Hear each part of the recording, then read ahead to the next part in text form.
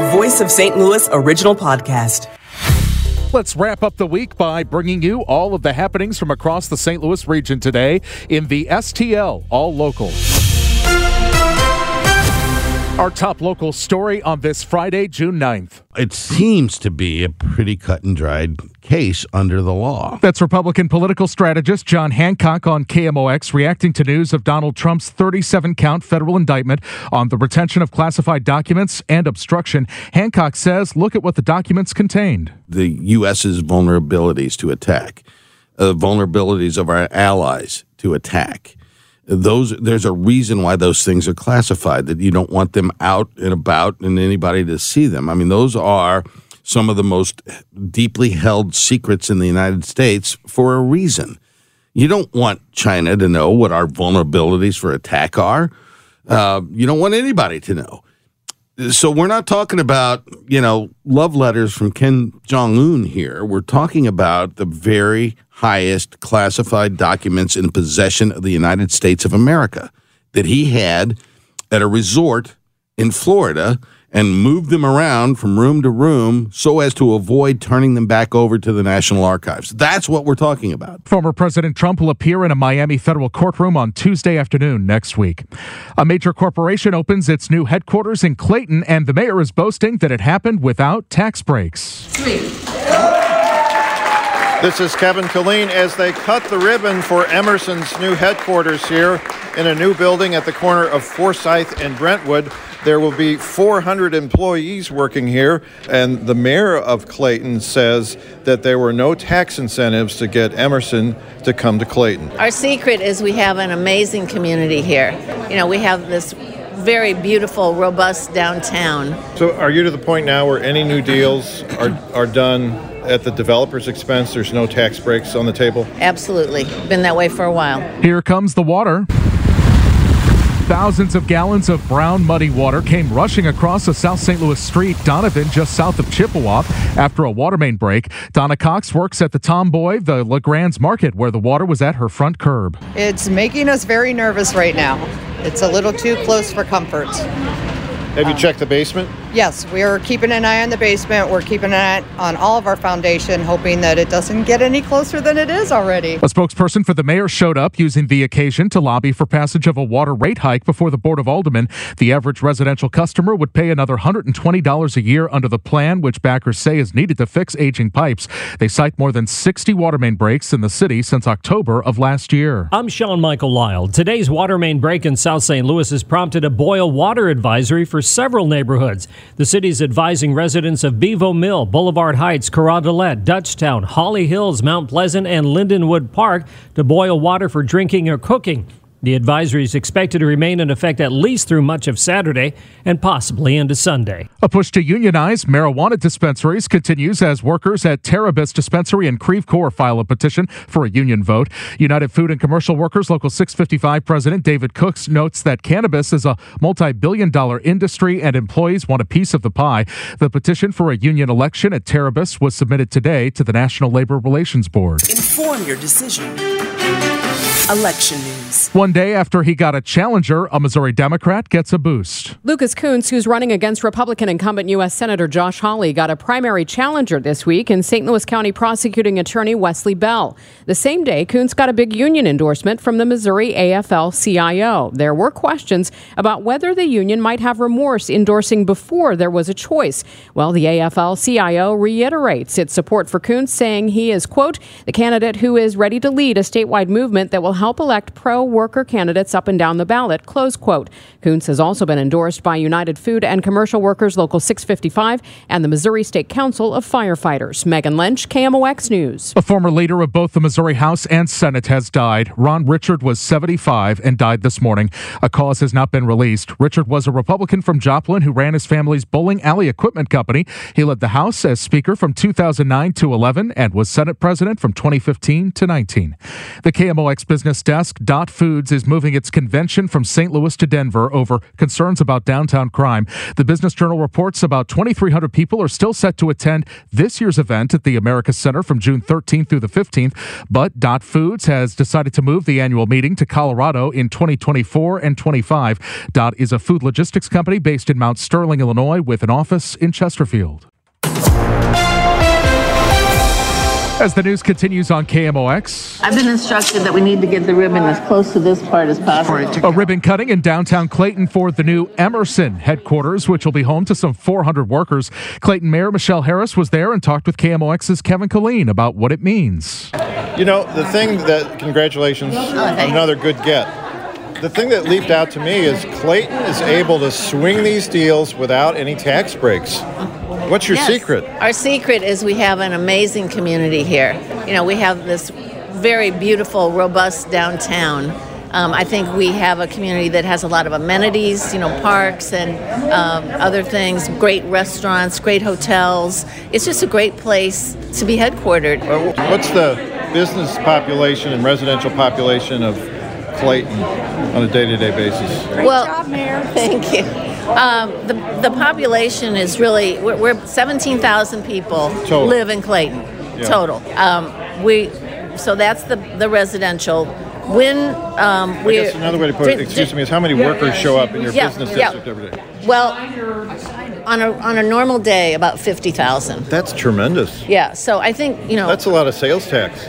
Well, that's a lot of parking tickets. If they go out, if they go out to eat, and all that, yes. And so we want to encourage that. I just want to ask you this last question. As you look at the dazzling growth of downtown Clayton, I mean, buildings are going up as we speak. How far can it go?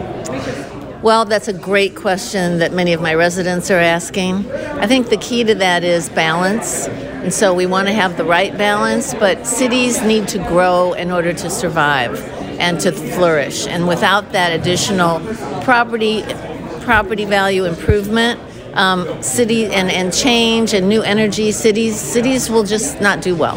And so we believe that we're on the right path for Clayton. A lot of the new building is residential too. So that gets more density in our downtown, which supports our retail and makes us a more vibrant community. So are you to the point now where any new deals are done at the developer's expense? There's no tax breaks on the table? Absolutely. Been that way for a while. Yes. That's tremendous. Yes. You're the envy of the region. Thank you, Mayor. Have a good day. Nice to meet you. All right, so the new Emerson headquarters in Clayton, what happens to their former campus in Ferguson? Well, it's part of the Climate Technology spinoff, a new independent company that's called Copeland. And I talked today with CEO Ross Schuster. In the air conditioning industry, my bet would be that if you or any of your listeners opened up your residential air conditioning unit, the statistics would say that you're more likely than not to find a Copeland compressor at the center of that air conditioning unit. In refrigeration, if you walked into a supermarket, the odds would say that you're more than likely to be influenced and impacted by our refrigeration controls and refrigeration compression. In the U.S., as an example, our controls and compression equipment can be found in 2/3 of the supermarkets. And then, more broadly in refrigeration, our monitoring and compression technologies help ensure food transportation around the world. In fact, we monitor 1.6 million marine refrigerated shipments, and per year, and over 3.5 million over-the-road refrigerated movements. So, not a household name yet, but all around us every day. A household name that people might recognize. I can remember a few years ago covering a hackathon there at what was the Emerson campus in Ferguson for the Sensi thermostat software team. Is that's something that consumers might recognize? They might have that brand name in their hallways. Is that a part of Copeland? Very good point. So the company name is Copeland, and I can talk about how we came to naming the business Copeland. But within the business, there's a number of other brands. To your point, very well-known Sensi brand, We also have the White Rogers brand, which is reasonably well known. As we continue, more of my conversation on the Quiver River Electric Guest Line with the new CEO of Copeland, which is a new company that's based at the former Emerson campus now in Ferguson. It's the spinoff of Emerson's Climate Technologies division. Copeland CEO Ross Schuster. Why is the St. Louis region, specifically St. Louis County and the municipality of Ferguson, why is it the best place for your world headquarters? Well, let me talk about our business, and also I'll bring a little bit about my personal background as well. So globally, the Copeland business employs over 18,000 people. So we truly are a global business. In the St. Louis area, we employ somewhere in the neighborhood between 300 and 400 people. That number is growing as we add people to become a fully standalone business. And so while the number of people we employ in St. Louis is relatively small in compared to the 18,000 people we employ around the world, those individuals are critical to our operation. They include individuals in human resources, individuals in finance, IT, and other functions which support the overall 18,000 people around the world. So a small workforce, relatively speaking, but critical to our operations. When we look at an area to be in any area around the world, a couple of things stand out for us. And one is, and primarily, our ability to retain and attract the right type of workforce. I've only been here living as a resident in the St. Louis area for just over a week, so I'm new to the area. But what I have observed is a couple of things. I've observed within our organization very talented people locally, so that's a positive. I've observed a very good community, which is obviously important in terms of attracting and retaining people. So my experience, although relatively short in St. Louis, has been very positive. And I've also, what's also important, and I've taken note of here, is the universities. And the universities that are around this area provide a feeder system into our team, as we can hire people out of university and develop them and make them a part of our team. So I think it has all those ingredients: good talent, ability to attract and retain, as well as the a feeder from the universities. And I think all of our jobs as people living in this area is to promote St. Louis. I think it's one of those cities that may not be as well known around the world or even around the country. But like I said, I've been here for a couple of weeks now and have been impressed with the community. The new CEO of the new company, Copeland, they may have made your thermostat if you have a Sensi or a White Rogers, or they probably made the parts inside of your air conditioner based at the Emerson campus in Ferguson. Lesbian, gay, and bisexual people are more than twice as likely to experience suicidal thoughts compared to heterosexual people. Correspondent Michael George. A study published in Social Psychiatry and Psychiatric Epidemiology surveyed 10,000 adults and found lesbian, gay, and bisexual individuals were also more likely to experience depression and anxiety. Researchers say discrimination and bullying are likely at least partly to blame. Time for a whole nother story with Kevin Killeen. Well, tonight, Kevin tests our knowledge of the bird calls we hear in our backyards. We've been sleeping with the windows open, so we hear a lot of this bird. Can you guess it? It's a blue jay. They always seem to be sounding the alarm about something. Here's another one you hear a lot around St. Louis. The cardinal. My mother taught me when I was a boy that if you imitate a cardinal's whistle when one is nearby, it will answer back to you on and on as long as you want. How about this one? Those are robins, the brown-breasted worm-eaters. Their melodies are all over the chart, like Dizzy Gillespie. Here's another bird that you hear in the yard, sometimes made famous by Alfred Hitchcock. A crow, a big black one. We can't leave this bird out. It's a tough one. Here's a clue. How old were you when you got your first gun, Atticus? 13 or 14. I remember when my daddy gave me that gun.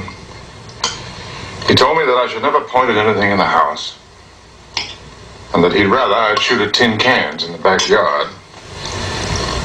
But he said that sooner or later he supposed the temptation to go after birds would be too much. and that I could shoot all the blue jays I wanted, if I could hit them.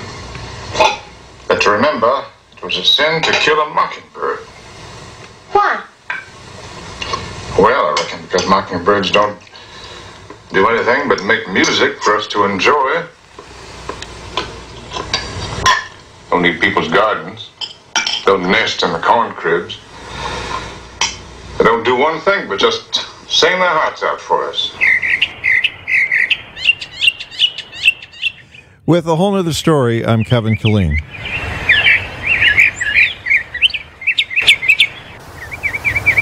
Well, it's pick your own time this weekend for a very limited crop, black raspberries. Eckert's Farm in Belleville says they're also known as black caps or thimbleberries, and they're hard to find at the grocery store. They're often confused with blackberries, but taste more fruity and less tart. Blackberries should be ready to pick by mid-June.